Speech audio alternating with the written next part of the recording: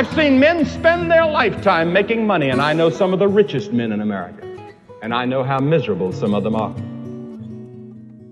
I've seen men strive all their lives to attain political power. And they get political power. They get the office they were seeking, but it doesn't bring the peace and the joy and the happiness and the fulfillment they thought it would. But here's an interesting thing. I've never seen a person give their lives to Jesus Christ sincerely, but what they didn't find what they were looking for. He's satisfied the deepest longings of our hearts and our lives. I wonder how many more sermons it would take to win you to Christ. This is Our American Stories, and for the hour, the life of Billy Graham, born in 1918 on a small North Carolina dairy farm. He would go on to be one of the most important men of faith, if not the most important man of faith, in the 20th century.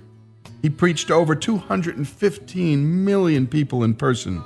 185 countries is the number he visited, and he impacted just about everyone. John Paul II talked about how Graham impacted his ministry, a Protestant impacting the leader of the Catholic Church. He was an advisor to all presidents, published books. His TV ministry reached 2.2 billion people. But to truly understand this man's life is to hear his sermons, or to hear at least a sermon in honor of Billy Graham, because that was his great talent, communicating the Word of God through sermons to mass numbers of people. At places like Dodger Stadium and Madison Square Garden and Yankee Stadium, this guy did not mess around. And at a time when everybody would have said, you're going to fill Yankee Stadium in the 1950s? You're crazy. Started his first sort of tent parade in 1949. By the way, in Los Angeles, at the very first series of revivals that he ever conducted, a man named Louis Zamperini walked in. We're going to get to that later, because Louis Zamperini was saved there, and thus we have the book Unbroken by Laura Hillenbrand. And without Billy Graham, the book would have been called Broken, and it wouldn't have been interesting. What unbroke Louis Zamperini was that Billy Graham crusade, and it had unbroken his wife just a few days before. And that's the only reason she didn't divorce him. She said, I have got to forgive you. I'm sticking with you. But I need something from you. Louis, I need you to go and see Billy Graham too. Again, we're going to get to that story in a bit.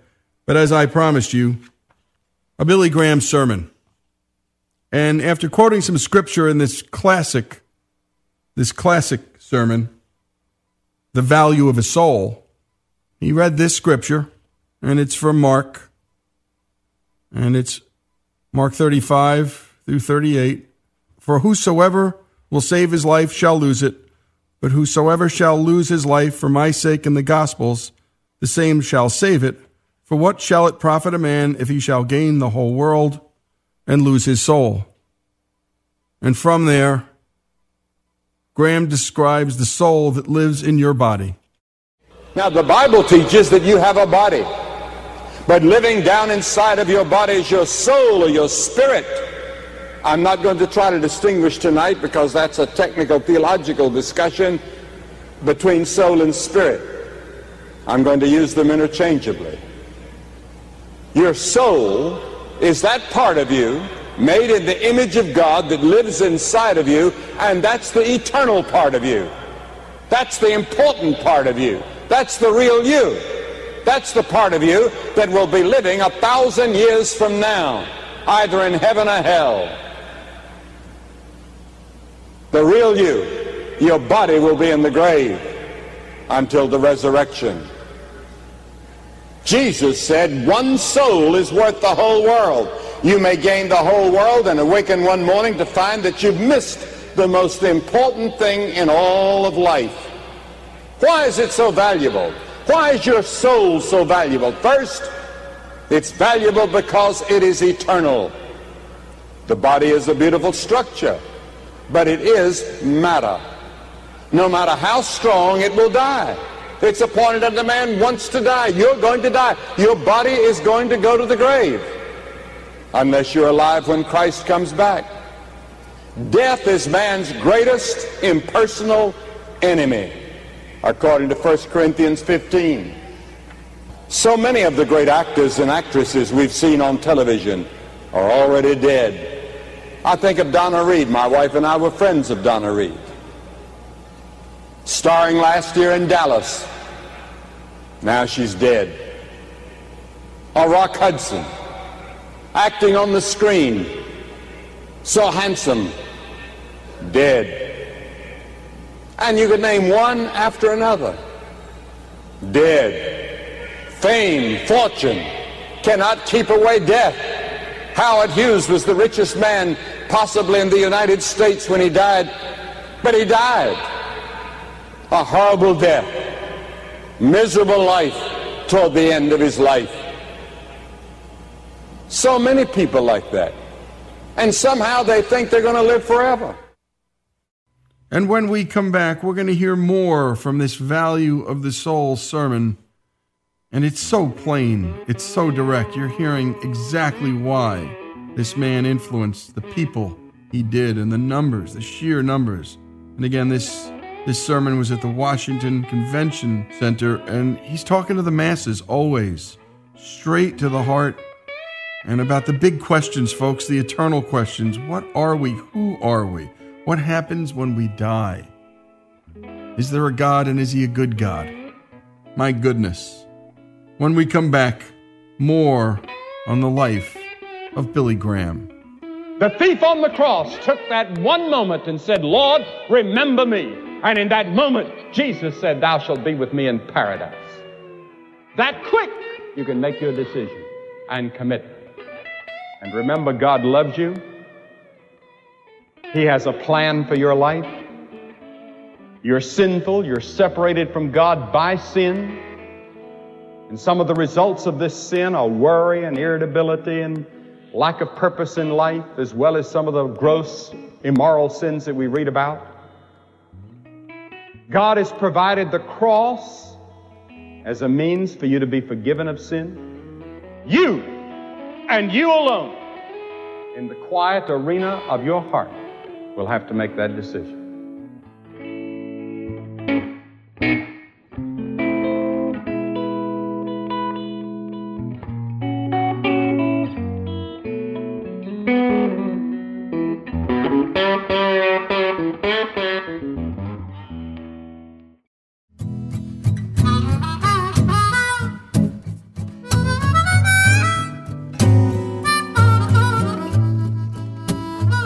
And we return to the celebration of the life of Billy Graham, who, by the way, launched the very first crusade in Los Angeles and extended it from the original 3 weeks to 8, overflow crowds. Many of his subsequent early crusades were similarly extended, including one in London that lasted 12 weeks, and a New York City crusade in Madison Square Garden in 57 that ran nightly for 16 weeks. That's just crazy. We think it's unbelievable that Billy Joel sells out the Garden once a month for a few years.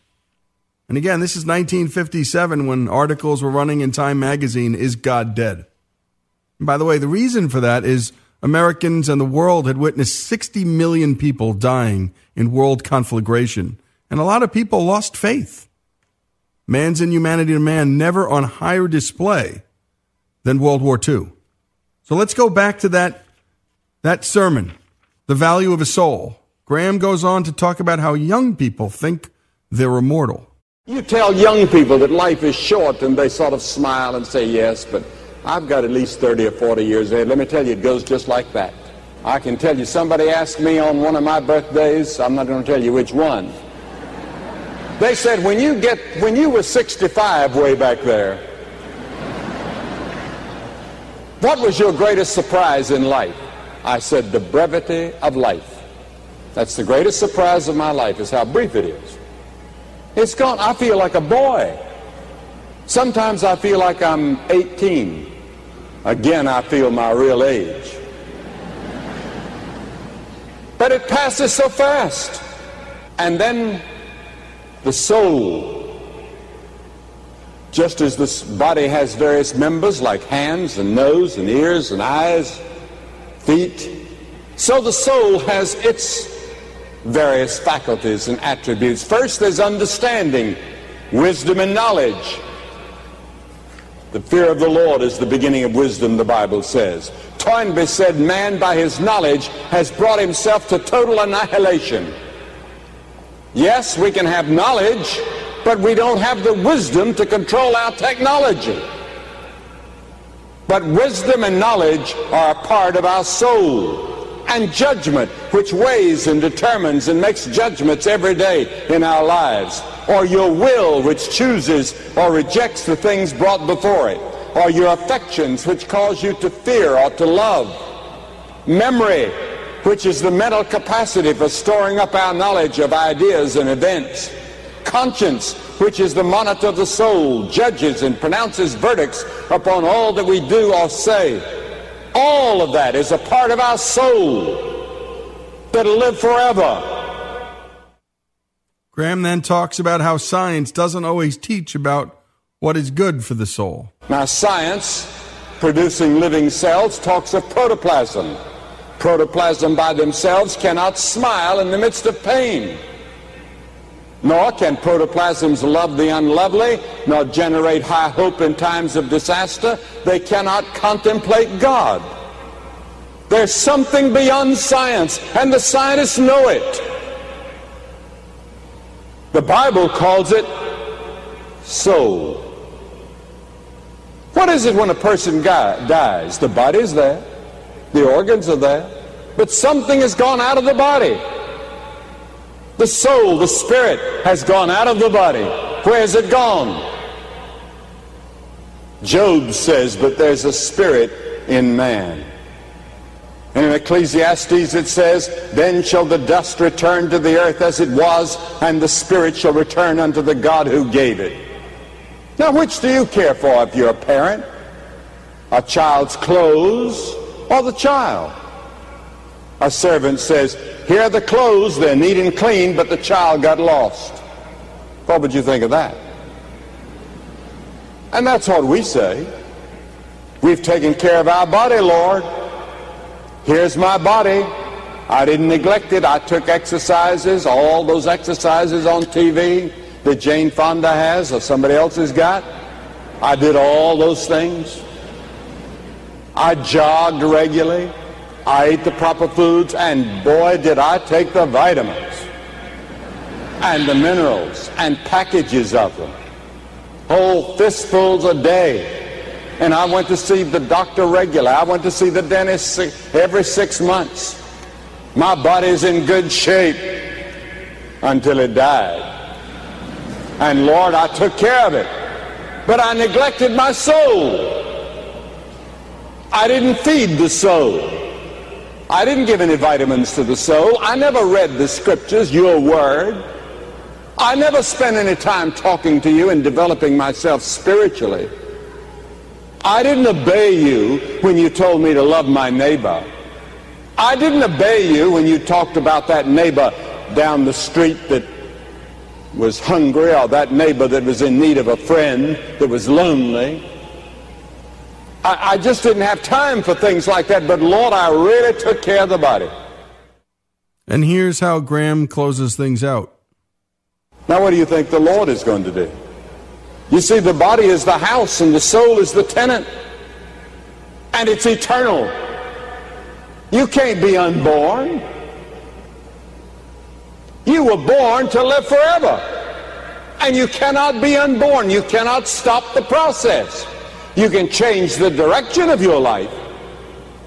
Jesus said there are two roads in life, a broad road and a narrow road. The broad road leads to destruction, and the narrow road leads to eternal life.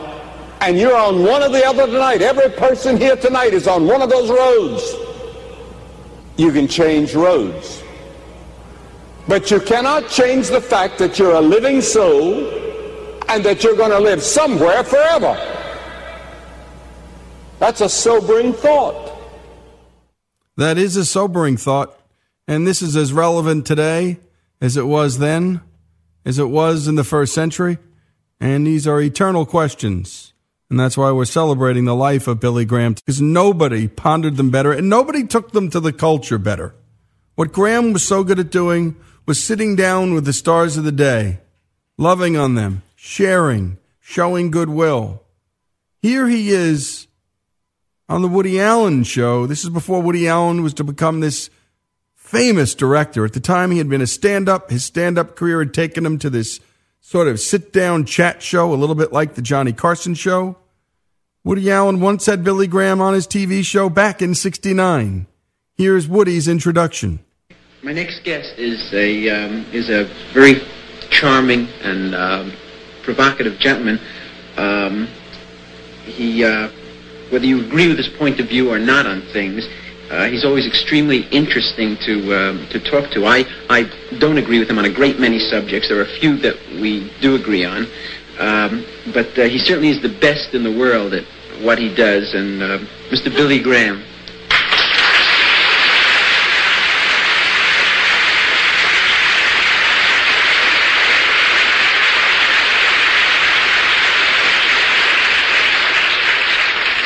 Very nice to be with you, Woody, and I'd like to say that there's some things I don't agree with you on. I know, but it's a question of which one of us will be converted by the time.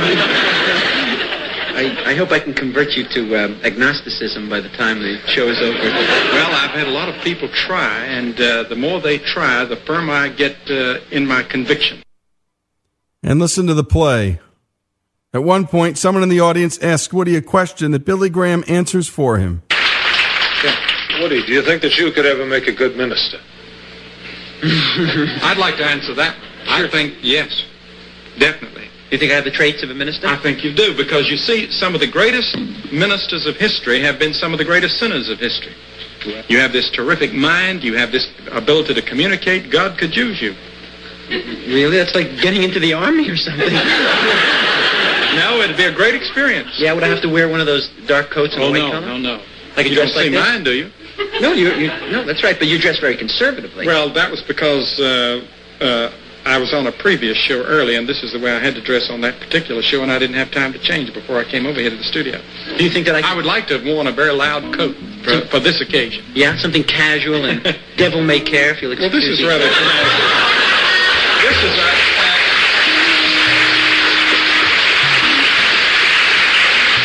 You mean something wild, like a blue coat or something like that, rather? Yes, something really crazy, like a blue coat.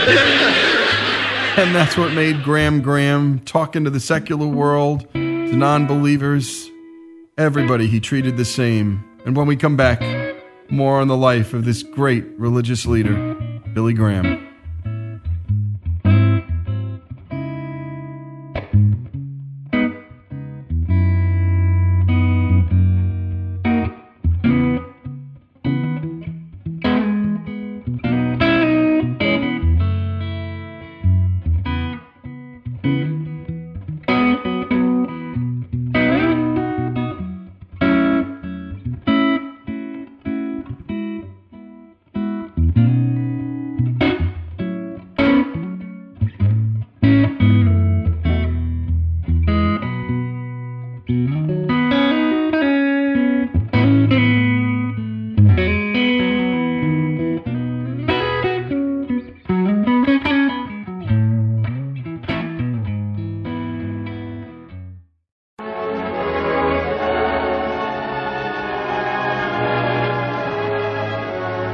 The city of Los Angeles, California, has grown to such proportions that it covers many square miles between the Sierra Madre Mountains and the Pacific Ocean. In this area, 4 million men, women, and children live, going to and fro, seeking, reaching, waiting. From Minneapolis comes the young evangelist Billy Graham and song leader Cliff Barrows, his wife Billy Barrows, and Beverly Shea, the gospel singer, to cooperate with Christ for Greater Los Angeles in a great revival campaign. This is Our American Stories, and that's some newsreel from way back when. And Billy Graham began, well, almost everything back in that year. That's when the revivals began. And that brings us to a couple of stories we're going to bring to you that the mainstream culture has not, and that is the mainstream media. And the two stories we're going to discuss here are the stories of Louis Zamperini and the story of Johnny Cash. And Zamperini was at that 1949 revival while his wife had gone first. 9 years later, after having given himself to Christ at that Billy Graham revival, well, let's take a listen to Billy Graham introducing Zamperini in San Francisco in 1958 to another large crowd at Candlestick Park. Maybe many of you remember the headlines in 1936. Some of you older people do. Because Louis Zamperini was representing the United States in the World Olympics in Berlin. He was the great Olympic miler. And he was the man that climbed up the Reichstag and pulled Hitler's flag right down from the top. And the whole world gasped, and it became an international incident. During the war, Louis Zamperini was an American war hero. He was 47 days on a life raft floating around in the Pacific. And he began to drink when he came home, and he was confused and frustrated and mixed up in his life. And he, too, wandered into that tent on Washington and Hill in Los Angeles and found Christ as his Savior. And tonight, he is the director of the Victory Boys Camp for juvenile delinquents in Los Angeles, giving his full life now to try to rehabilitate juvenile delinquents and lead them to a knowledge of Jesus Christ. Louis, we're delighted to have you with us tonight. Thank you, Billy. It was after the war, and with about $10,000 in back pay from 2.5 years in prison camp, and also collecting my life insurance for being dead, I became extremely selfish, cynical, and greedy until the wind was finally let out of my sails. I lost everything that I possessed outside of my wife and little girl. And it was then that my wife was able to persuade me into going down to that meeting at Washington and Hill Street in Los Angeles, where I heard the gospel from Billy Graham's lips. And there, as I sat in the meeting, I heard Billy Graham when he stated that God the Son, the Lord Jesus Christ, could forgive me for my sins, and that if I put my trust in Him, I could have eternal life. And so I went forward in that meeting, asked God to forgive me for not having kept many promises I made on the raft. I acknowledged to God that I was a sinner. I asked the Lord Jesus Christ to come into my heart and save me, and of course He did. Since then, I have had an unquenchable joy of working with these wayward boys, and also preaching to them the same gospel that I heard 9 years ago. Thank you very much. And many years later, Zamperini was interviewed. This is after Laura Hillenbrand had written her remarkable book. Actually, before Angelina Jolie did her movie, which somehow left Billy Graham and Jesus Christ out of the movie. What was in that movie, though, and was in Laura Hillenbrand's book, was the torture that Zamperini faced from a guy named The Bird. That was his nickname, The Bird. And he was brutal. He was brutal to Louis. And the beautiful part of the book is that, well, Louis Zamperini went to The Bird's house in Japan, tried to get in touch with him to forgive him. The Bird wouldn't see him. But it didn't matter. Louis still forgave him, because that's what Christians are supposed to do. Here is Louis Zamperini sharing his journey after the war and after that prison camp experience with The Bird. He was back home, but all was not well. Now I got married, I have a little girl, and I'm still suffering nightmares, waking up screaming, strangling the bird. And one night I accidentally strangled my wife in my dreams, and she got scared. I drank, I just figured the more I drank, the better I'd sleep at night. So I was out every night drunk. My wife refused to go with me. And she decided on a divorce and had every right for a divorce. And then somebody had talked her into going to hear a new evangelist, a young evangelist called Billy Graham. I ask you tonight, are you prepared to meet God? Are you prepared to meet God the moment you die? She said, and because of my conversion, Louis, I'm not going to get a divorce. Boy, I was happy. Then she and her newly found Christian friends were all over me. and I avoided him like a plague. He talks about one person only, the person of Jesus Christ, for 30 minutes. And, he read the scriptures, for all have sinned and come short of the glory of God. And the wages of sin is death, but the gift of God is eternal life through Jesus Christ our Lord. Well, I knew I was a sinner, but I didn't like the idea of someone else reminding me, Well, if anybody had ever asked me if I believed that Christ was the Son of God, I would have said yes, all my life I believed it. But the heart, no, I knew somehow if I believed it in my heart, my life would have been different. So I knew I didn't possess the Savior. But I still didn't want to do it. And I think the best description of that is the Bible says that men prefer darkness rather than light. And here I was preferring my rotten life to the light. And then I started having a flashback to the life raft and prison camp.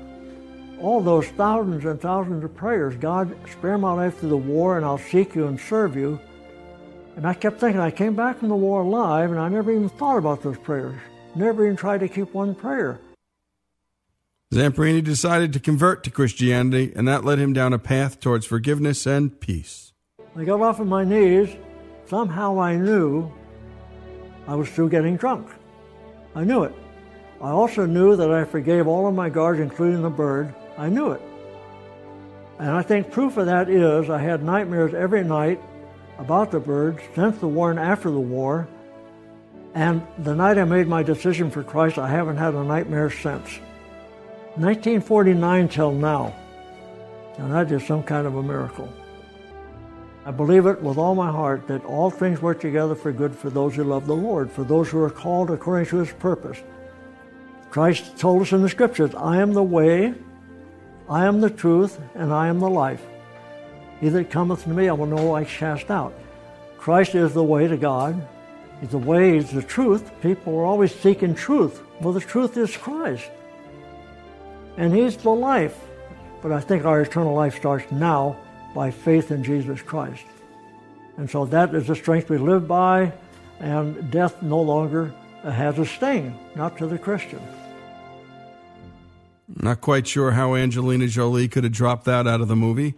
That was her decision. But that's why we do this show. And Billy Graham's life deserves an hour. And I want to share one post from his son Franklin. My father was once asked, "Where is heaven?" And he said, quote, "Heaven is where Jesus is, and I'm going to him soon." He departed this world into eternal life in heaven, prepared by the Lord Jesus Christ, the Savior of the world, whom he proclaimed for 80 years. Again, that's Franklin Graham, his words about his father, Billy Graham, celebrating his life story here on Our American Stories.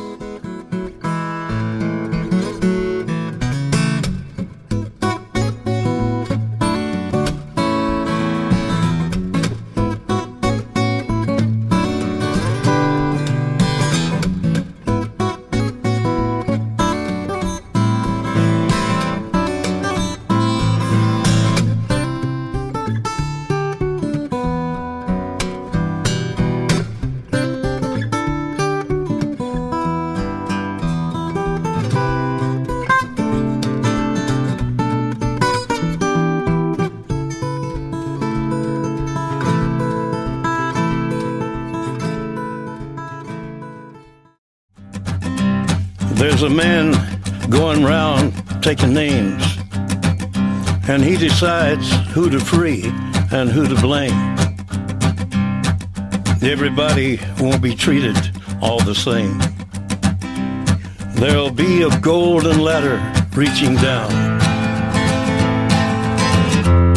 when the man comes around. And you're listening to Johnny Cash, and we're celebrating the life of Billy Graham. And it turns out Graham had a tremendous impact on the singer-songwriter's life. Billy invited Johnny on many a crusade, and Johnny Cash's life was altered forever by it. Again, not in Walk the Line, the movie, and we spent some time on that on a show about how Johnny Cash's life was secularized. But Billy Graham was a man he looked up to, and we all looked up to Johnny. And here's Johnny Cash in his home state of Arkansas at War Memorial Stadium in front of 50 or so thousand people, sharing some very personal dimensions and aspects of his spiritual life. Arkansas's native son, Johnny Cash, was given a warm reception as he stepped onto the platform at Little Rock's War Memorial Stadium. I've been told to say, "Hello, I'm Johnny Cash." Hello, my kinfolks. I'm glad to see you. What a wonderful thrill for me to be back in Arkansas. I think I'm kin to half the people here tonight, and I like Arkansas so much I'm going to claim kin to the other half. Last Christmas, I got a Christmas present from Billy Graham. Ruth and Billy Graham sent us a 10-pound box of popcorn. Now, that's a lot of popcorn, 10 pounds of popcorn. 3 flavors, in sections. And I had that popcorn opened in my office, and my brother came in. He said, "Where'd all the popcorn come from?" And I said, "Billy Graham sent it to me." And he said, "Oh, really? I got to have some of that." And he got a double handful. And I watched him for a minute, and I started laughing. I said, "You can't get to heaven eating Billy Graham's popcorn."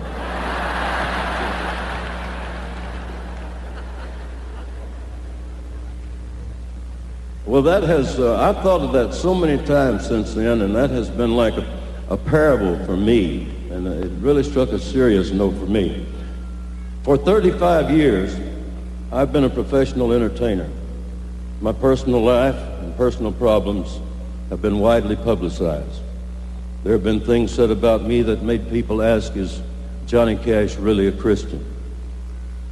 Well, I take great comfort in the words of the Apostle Paul, who said, "What I will to do, that I do not practice, but what I hate, I do." And he said, "It is no longer I who do it, but the sin that dwells within me. But who," he asked, "will deliver me from this body of death?" And he answers for himself and for me, through Jesus Christ the Lord. I'm living through the grace of my Lord Jesus Christ. I believe in him. He is Lord, and I love him. Still, believing is not enough. James said that even demons believe, and faith without works is dead. I spend a lot of my time working with drug addicts and alcoholics, and only someone who has had such a problem can have complete love and compassion and understanding for such people. I love drug addicts, and I love alcoholics. And when Jesus said that he was sent to heal the brokenhearted and preach deliverance to the captives, I believe these are some of the people he was talking about. If some lost, lonely person somewhere out there in a dirty bed in a dark room can see the light of Jesus Christ in me, then that is my reward. My faith is alive and working. And that's not just eating Billy Graham's popcorn. How do you leave something out of Walk the Line like that? I just don't understand it, actually. A man called Cash. We were all drawn to him because of a man called Christ. Oops, forgot that. Shame on the producers and directors of Walk the Line, which was otherwise a very good film, but for that minor omission, which was deliberate. And again, that's why we do what we do here on Our American Stories. We sometimes have to tell you the rest of the story.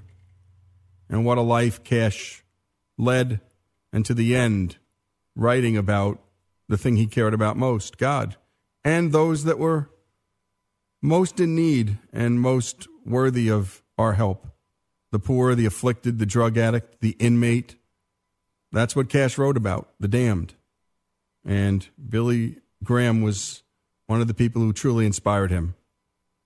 And by the way, Billy Graham's desire to meet with the secular world and get folks to know Christ, well, it knew no ends and no boundaries.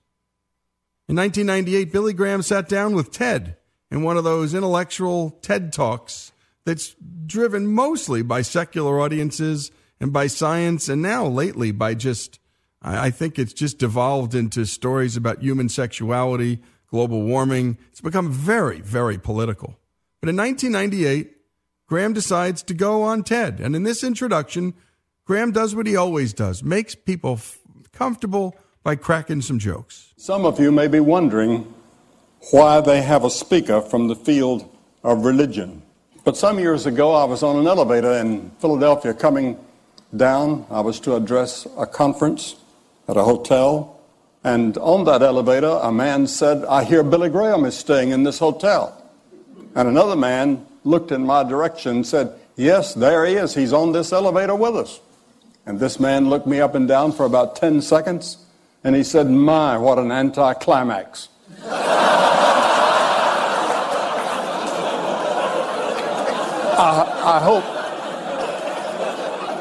I hope that you won't feel that these few moments with me is an anticlimax. And then Graham goes on to talk about technology. And he says, it isn't evil, but man yearns for something more than technology can provide. The British philosopher Bertrand Russell was not a religious man, but he said, it's in our hearts that the evil lies, and it's from our hearts that it must be plucked out. Albert Einstein, I was just talking to someone when I was speaking at Princeton, and I met Mr. Einstein. He didn't have a doctor's degree because he said nobody was qualified to give him one. But he made this statement. He said, it's easier to denature plutonium than to denature the evil spirit of man. And many of you, I'm sure, have thought about that and puzzled over it. You've seen people take beneficial technological advances, such as the internet we've heard about tonight, and twist them into something corrupting. You've seen brilliant people devise computer viruses that bring down whole systems. The Oklahoma City bombing was simple technology, horribly used. The problem is not technology. The problem is the person or persons using it. King David said that he knew the depths of his own soul. He couldn't free himself from personal problems and personal evils that included murder and adultery. Yet King David sought God's forgiveness and said, you can restore my soul. You see, the Bible teaches that we're more than a body and a mind. We are a soul. And there's something inside of us that is beyond our understanding. That's the part of us that yearns for God or something more than we find in technology. TED audiences have never heard that message before, and not from someone like Billy Graham. I want to close off with Pat Williams' book, 21 Great Leaders, because I think this may be the best tribute of them all.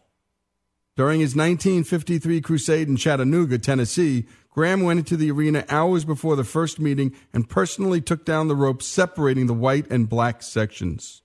The head usher of the event resigned in protest, and other segregationists there were enraged. But Billy Graham stuck to his principles.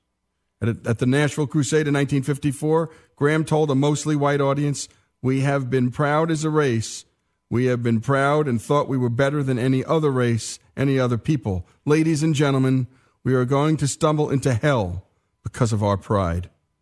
Billy had been invited to preach in South Africa for years too, but he kept saying no until his conditions were met. He wouldn't agree to preach in South Africa until he was assured that the meetings would be racially integrated. The South African campaign showed blacks and whites what their world would become if apartheid were ended. Christianity is not a white man's religion, he told the crowd, and don't let anybody ever tell you that it's white or black. Christ belongs to all the people. And so he closed the hour out with a Johnny Cash recording. Graham had such an impact on him, and I'm sure the other way around.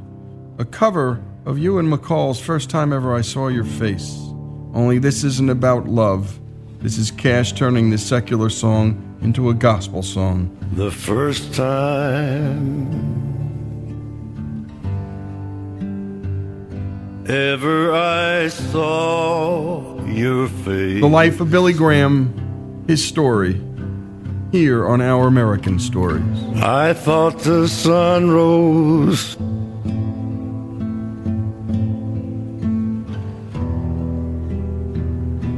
in your eyes.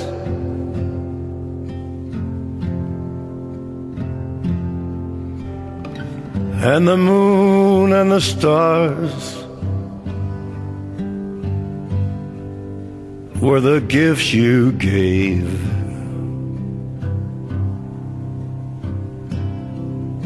To the dark and the endless sky, my love. And the first time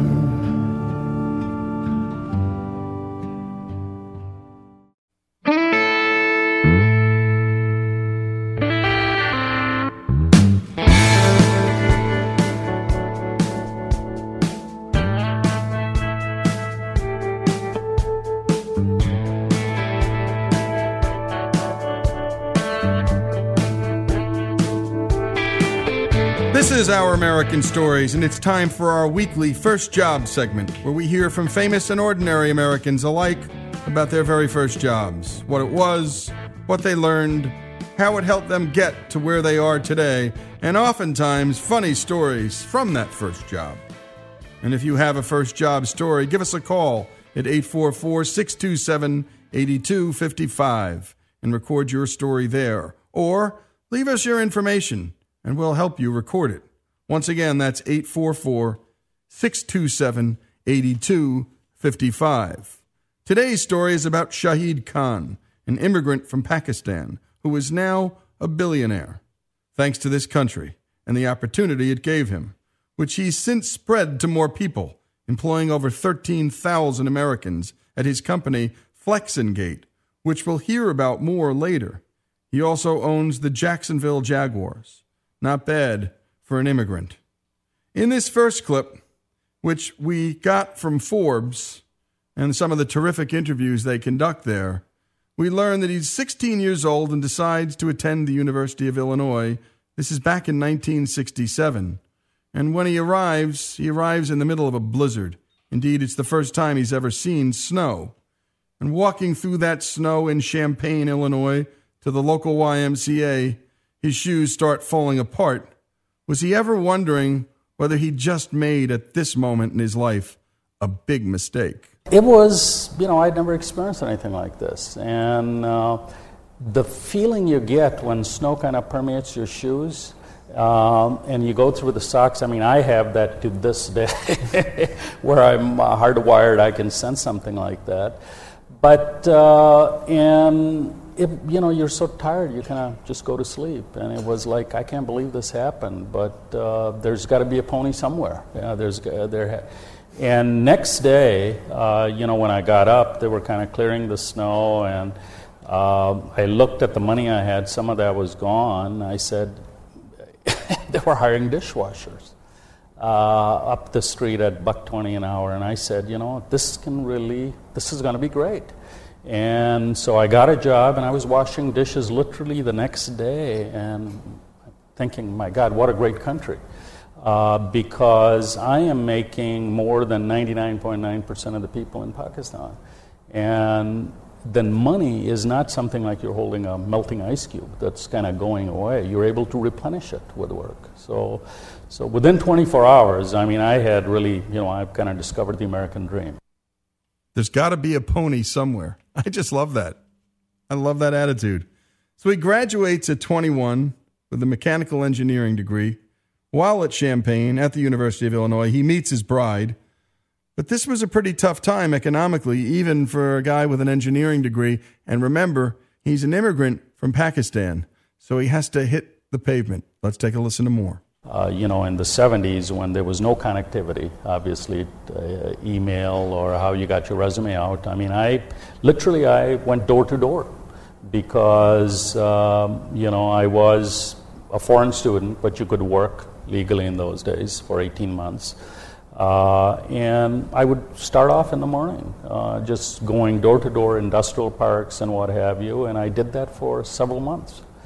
And then one day, this blacksmith shop, of all places in Urbana, was looking for somebody to come in and do everything. weld, grind, and, I was able to get the job. At the blacksmith he worked for, they designed custom trucks for farmers, one-offs.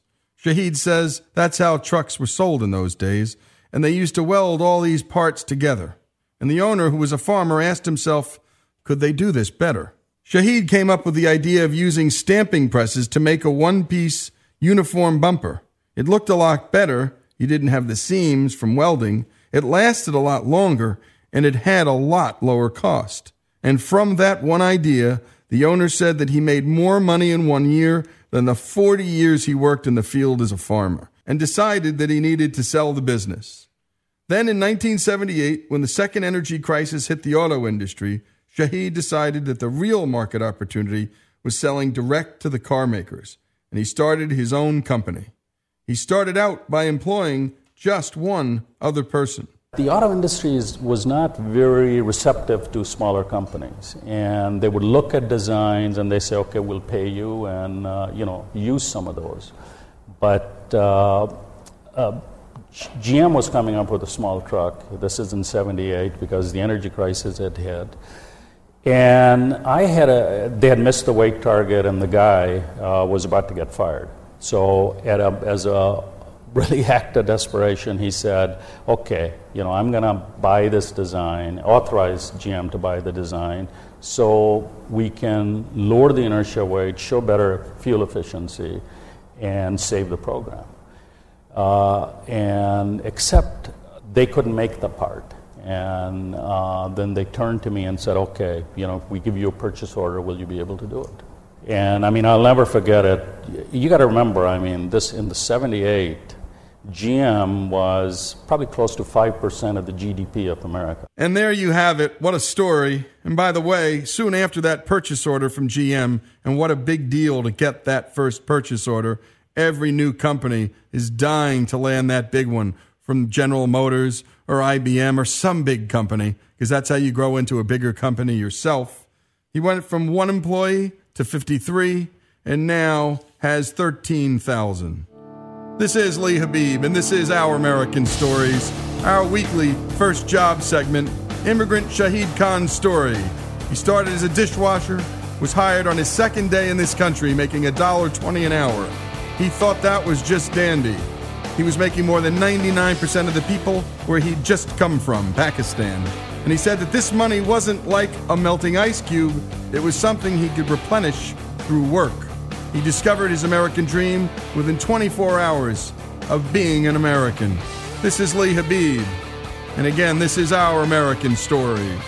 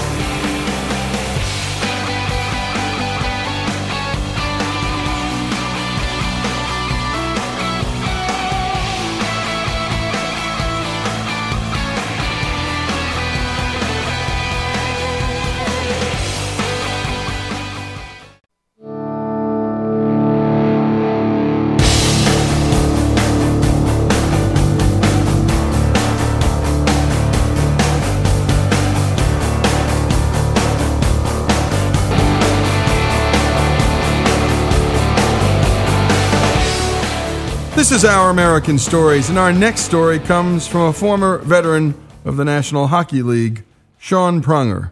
Sean's 9-year voyage and the stories behind it are chronicled in his well-received memoir entitled Journeyman, the many triumphs and even more numerous defeats of a guy who's seen just about everything in the game of hockey. An excerpt from Sean's book was posted by the sports website Deadspin, and it quickly went viral. It's titled, I Was Wayne Gretzky's Hungover Linemate. An NHL journeyman picks the wrong night to drink. Let's take a listen to Sean's story. To the side of the net. Taylor to Gretzky. He scores! Wayne Gretzky has tied it and broken Gordie Howe's record. Overtime with Gretzky trailing. Gretzky looking. Gary Curry. McSorley to Gretzky. Scores!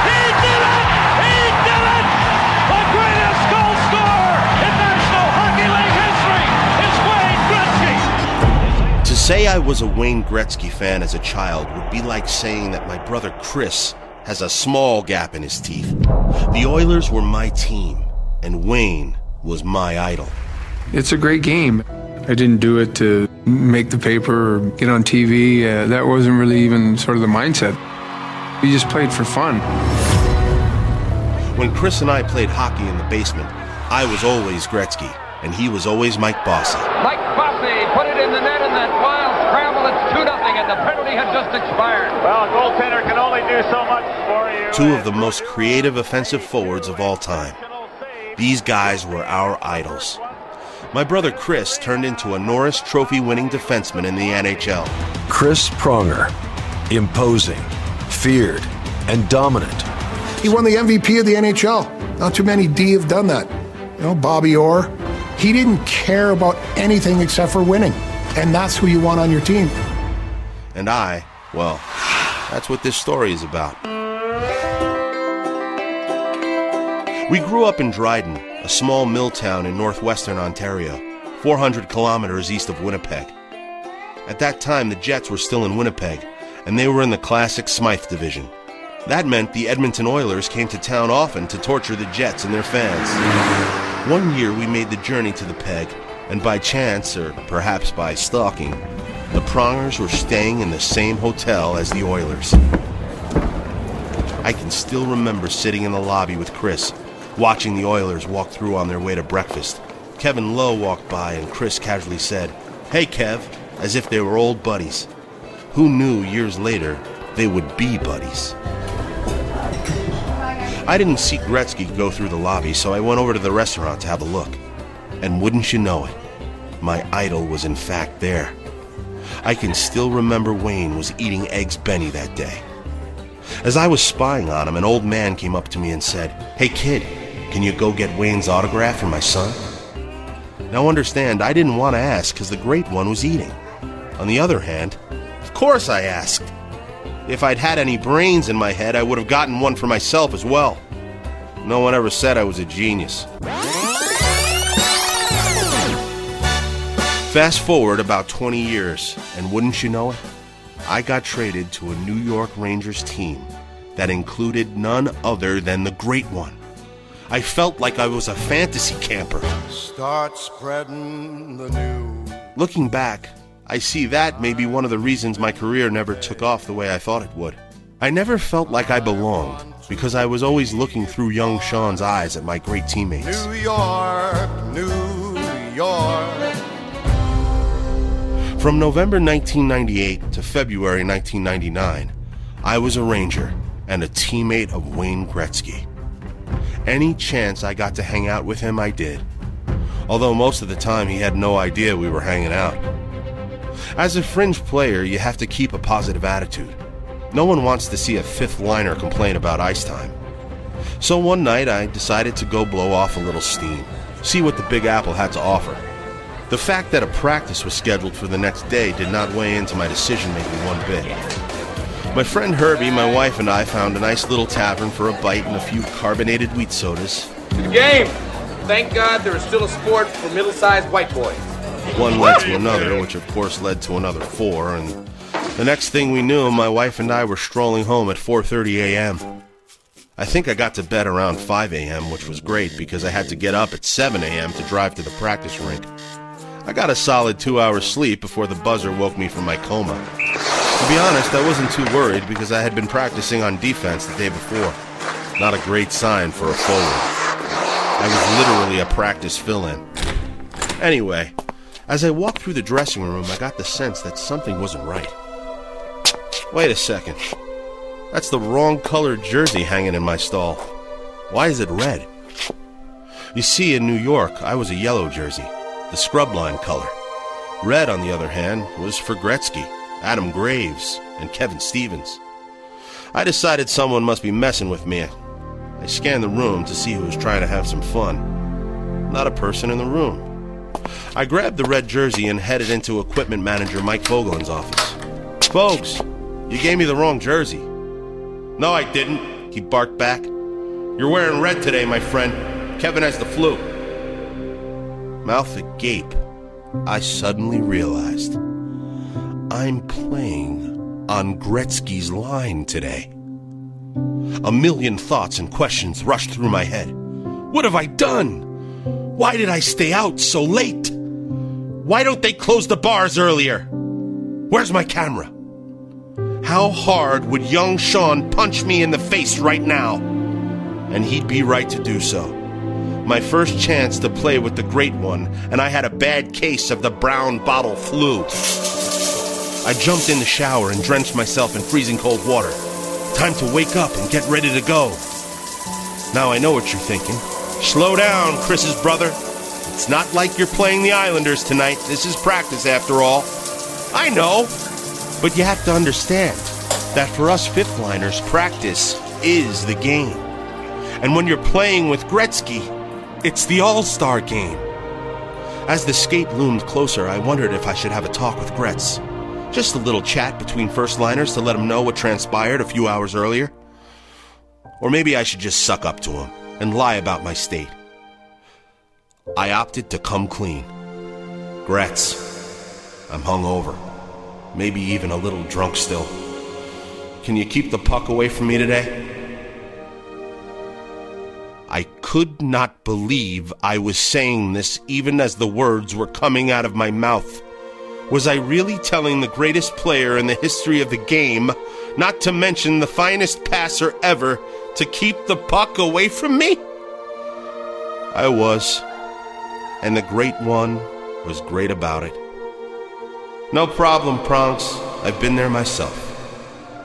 Wait, did he just call me Prongs? He knows my name? Somehow that one line from Wayne put my mind at ease. Wayne knew my situation, and he had my back. What a guy. I was calm as I got dressed. As I did, I couldn't help but dream that Wayne and I would have some undeniable chemistry together which would force Coach to do the right thing and keep me on the top unit. We'd become as tight as two coats of paint. Right. I could barely contain my grin as we began to wheel around the ice before the drill started. There was a strut in my step, and not the Guinness legs I'd expected to be carting around. I had completely shut out the fact that the coaches likely didn't want to mess up the other lines by moving someone up to play on the red line. But as the drills began, every single pass Gretz made was to yours truly. And I'm not talking about those beautiful saucer passes you see in his video, Hockey My Way. I'm talking about wobbly hand grenades that would blow up as soon as they hit my stick. And by the way, I was playing the off wing. That's right, I had to try to catch those bouncing betties on my backhand. Thinking the whole episode was my fault, I formulated an apology as I headed back to the line. Sorry, Wayne, was all I could come up with. He said, Prongs, don't worry about it. I'll try to give you better passes from now on. And he delivered the line with a wink. Turns out Wayne thought it would be fun to mess with me from the get-go. How awesome is that? The greatest player ever to lace them up went out of his way to thoroughly embarrass a hungover grinder. And you know what? That made me feel more included than if he had played it straight. And a great story about leadership. And by the way, the character of Wayne Gretzky, and we love getting surprised. A lot of guys would have gotten in the grill of a grinder, and he didn't. He had fun with him and picked him up, cheered him up, and on to the next thing. And we love to talk about what makes people great.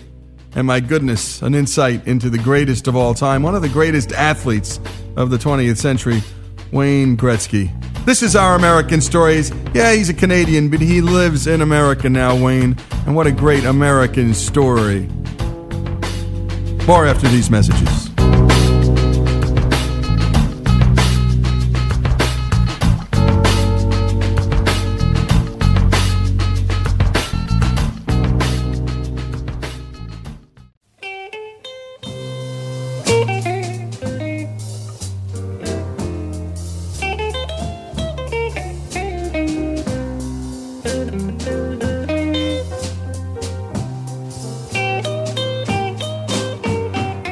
This is Our American Stories, and you're listening to some music by Fred Davis. recorded in the South Euclid, Ohio home of Howard Usick back in August of 1969. And you're thinking, who's Howard? Big record producer? Not exactly.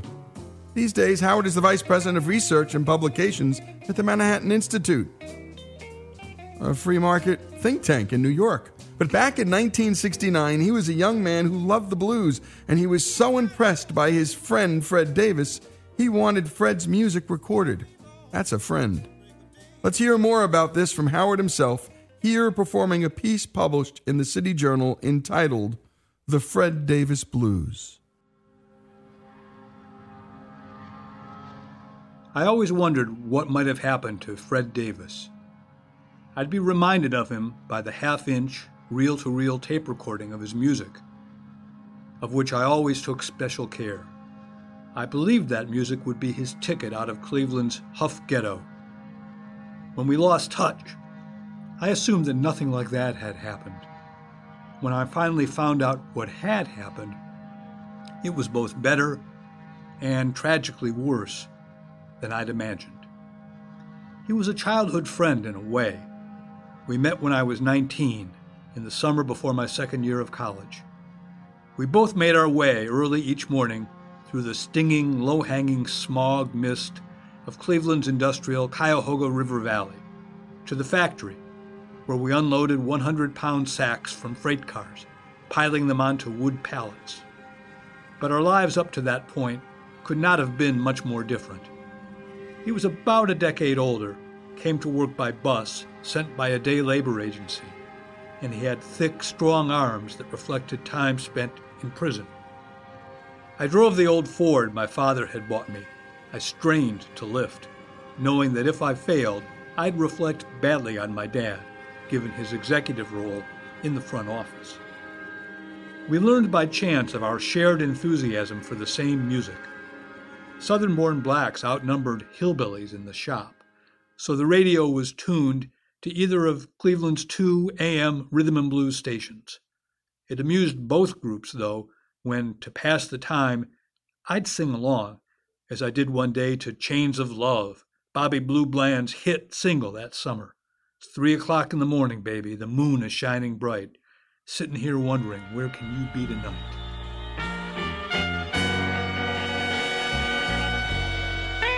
Well, it's 3 o'clock in the morning, baby. Lord, and the moon is shining bright.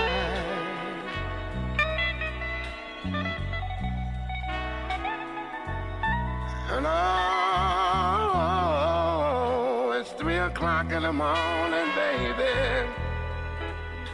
And let me tell you, the moon is shining bright.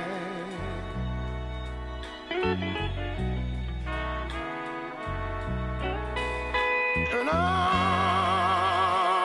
I was just sitting here wondering, Lord, where can you be tonight? Lord, yeah. I learned that before he'd gone to prison in his hometown of Kansas City, Fred had played piano and guitar there professionally, until he said he made the innocent mistake of carrying something for someone. Drugs, it turned out. It led to several years in the joint, as he put it, in the parlance of the 1950s hipster, in which an apartment was a crib and a girlfriend an old lady. I saw how well he could play during lunch break one day when I had brought my guitar to the job. When most of the others went across the street to drink, the two of us sat at a table outside where he played and sang. You could hear the Kansas City influence the more you listened. The jazz blues arrangements of Jay McShann, Confessin' the Blues.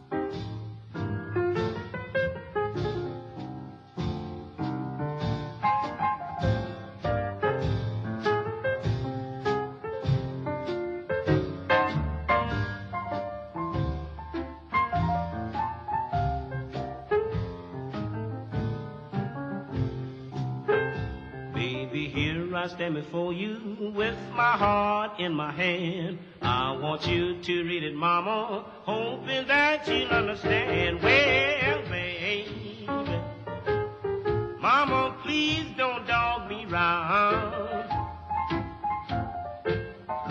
I'd rather love you, baby, than anyone else I know in town.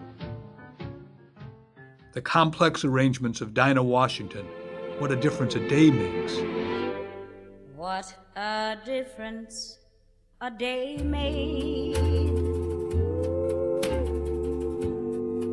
24 little hours. What the sun and the flowers. Where there used to be rain. My yesterday was blue, dear. Today I'm a part of you, dear. My lonely nights are through, dear. Since you said you were mine. The harder-edged but still smooth stylings of Lowell Folsom or Eddie Boyd, 5 long years.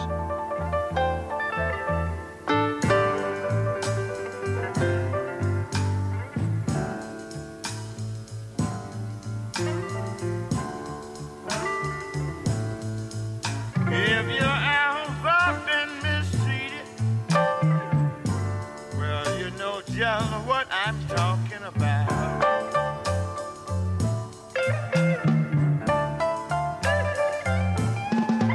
If you ever been mistreated, you know just what I'm talking about.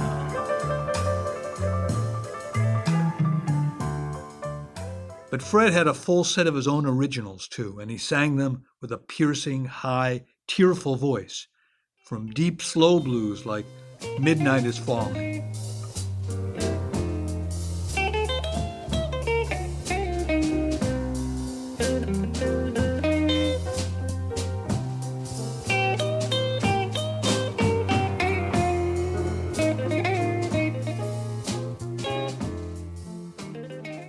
To more complicated tunes, subtle and swinging, with a hint of T-Bone Walker.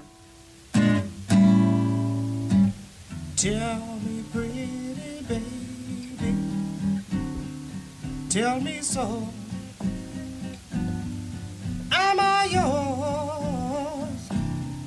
'Cause I want to know, 'cause the way you've been mistreating me, it's got me feeling low. Our relationship evolved to one of teacher and student.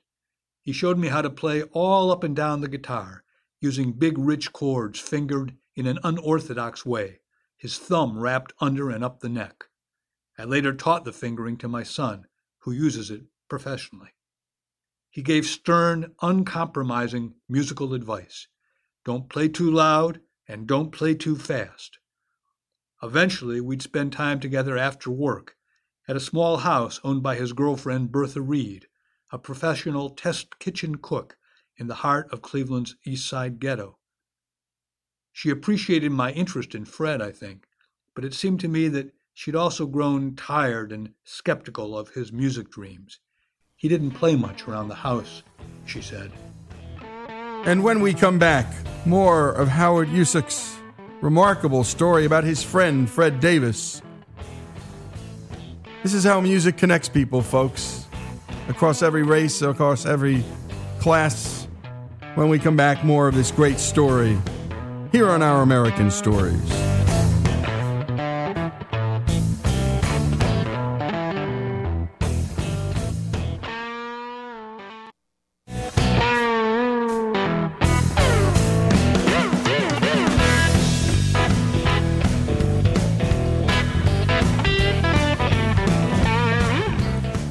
We've been listening to the story of bluesman Fred Davis and his friendship with Howard Husick back in 1969.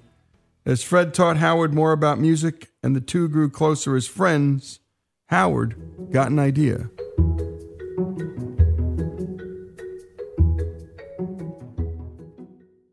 At some point I resolved, idealistically, perhaps patronizingly, to rescue him. It would be my callow mission to restore him to his career in music. This was 1969, the summer of Woodstock. Civil rights, racial justice, they were in the air, even after the King assassination. Obscure blues musicians from Mississippi John Hurt to Magic Sam were being discovered or rediscovered by white enthusiasts and introduced to new audiences. I had a business plan, you might say, to record Fred backed by an amateur blues band of kids I knew from my suburban high school. I asked a friend who had moved to Philadelphia to take the tape to the blues agent, Dick Waterman, who lived there with his then-girlfriend, a young Bonnie Raitt. Waterman expressed interest. I wrote Fred to let him know, and he wrote back in a letter filled with an almost desperate hope. At present, I'm fine and still working like hell. Man, I do hope something comes of that tape. Just sitting here wishing like hell, but I'm not giving up. I'm still with my old lady. She's tops. Also, I'm still off the alcohol. Well, Kat, I'm going to close for now, but we'll script you later. You do likewise, and especially if you hear something from the tape. So, until later, always a friend, Fred Davis. I'd kindled his hope and felt responsibility to follow through. I arranged to meet with Waterman myself in Boston. He was tough and unsentimental, but sufficiently sold on Fred's music to write a letter on his behalf to Baldwin Wallace College near Cleveland, which had booked one of his clients, Mississippi blues singer Fred McDowell. Would they add Fred Davis to the program? I found his style to be quite good and a very interesting combination of a Kansas City style that also shows some of his earlier Arkansas home as well, Waterman wrote. If you could possibly use him on your program, I'm sure that his pride would be restored and his very fine music would not be abandoned. A whole new life, I hoped, would open up for Fred. Having moved on from the factory job, though, I never heard how it turned out. I never heard again from Fred. I always wondered, I feared, in fact, that I'd given him false hope, meddling unnecessarily in his life, and perhaps giving the impression that I was much more connected and capable than I was. It was a dynamic of which Dick Waterman was clearly aware, as reflected in his letter to Baldwin Wallace. I have not told Fred that I am writing to you because I don't want him to get his hopes up too high. It was not until just recently, enabled by a subscription to the Ancestry Search Service, that I found out what happened. A review of the digital files of the Exponent, Baldwin Wallace College student newspaper, reveals that the school's April 10, 1970 folk festival included blues legends, Mississippi Fred McDowell and Muddy Waters, but not Fred Davis. Whether they didn't want to include him, or if he declined for some reason, I can't say. But the story of Fred's fate emerges from public records. An Ohio death certificate dated November 8, 1988, almost 20 years after I knew him, reveals that Fred Davis, 49, identified as a laborer, had died of a gunshot wound to the chest with multiple visceral perforations. A Cleveland plain dealer story went further. 2 men had robbed him of cash in a liquor store parking lot. When Fred resisted, one of them shot him. Such is the tragedy of talent bleeding out, as it does every day in Black America. Davis was that year's 122nd homicide in Cleveland. But there was more. Someone had gone to the trouble to write an official newspaper death notice for Fred Dave Davis, son Oscar and Emma Davis, Kansas City, Missouri, member the Blues Express Band. Blues Express? Had he rebuilt his career after all? Had my encouragement mattered? I could learn the answer to the first question, at least. Blues Express still plays around Cleveland, and I was able to track down its new leader, Crazy Marvin Braxton. He'd taken over after the man he called Dave had died. I was working as a doorman at a hotel downtown, recalls Marvin, when they told me, get to St. Vincent's. That's the charity hospital. Dave's been shot. He was good people, Marvin said, a demanding band leader who always cautioned members, yes, not to play too loud or too fast. With a significant local following, the band played regularly, it turned out, at Fat Fish Blues for mostly white blues devotees, but also at Andy's Lounge in the lower middle-class black Buckeye Road neighborhood. Fred had fans, including a pudgy white suburban couple who never missed a gig. He was planning to renovate a new girlfriend's house and to marry her at the time he was shot. He didn't deserve that. Why would somebody shoot him, I asked Marvin. Just for the $1,000 he was carrying? How would they have known? Fred, it turns out, had another side. Everyone needs a hustle, Marvin said. Fred apparently was selling liquor illegally from the back of a car. He'd buy it in bulk from the liquor store that he was going into at the time he was shot. The two cousins who held him up knew about Fred's business from their sister, who was a disappointed girlfriend.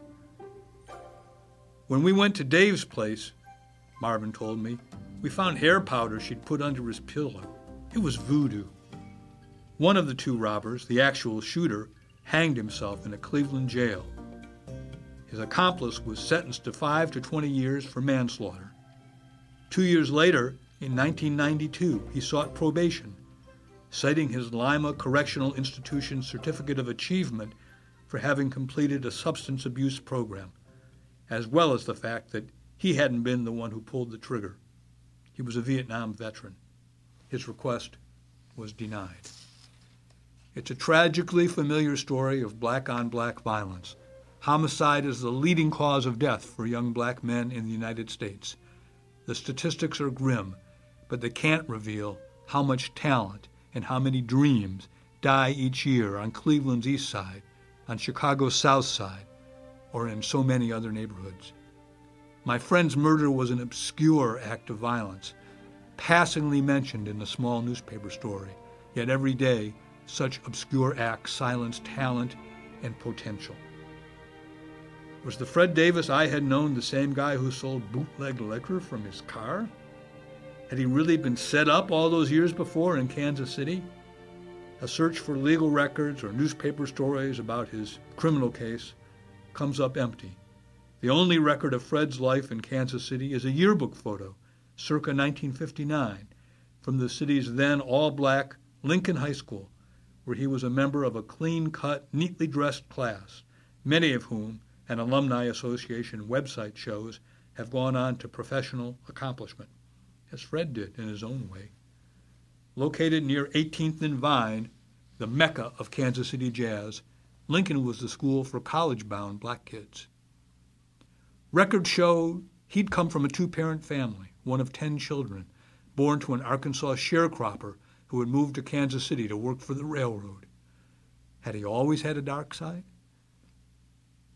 Perhaps an unjust drug bust had soured him.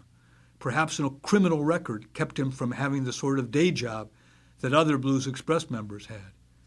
Maybe he just couldn't stand menial work, not when he knew what it felt like to write a great song and sing the way he could. I still have that tape. It's been transferred and digitized. You can listen to it now on SoundCloud. Just search for Cleveland Blues, Fred Davis. The Lincoln High Alumni Association may be honoring him. I'm interested in recognizing him and for his music to be played again. I admit it, I'm still trying to save Fred Davis.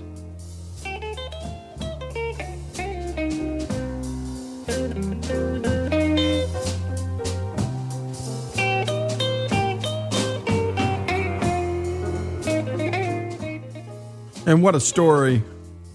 And thank you, Howard, for sharing that with us. And we'll do our best by playing Fred's music right now. Howard Yusik's story Fred Davis's story, and sadly, as Howard pointed out, when people get shot like this or killed like this, it's the talent that gets lost. It's a human life that's lost. We can never forget that amongst the grim statistics. He was the 122nd male African-American, many of them in Cleveland, gunned down in 1988. A life cut short, talent cut short. And so we leave with all of us listening to Fred Davis here on Our American Stories.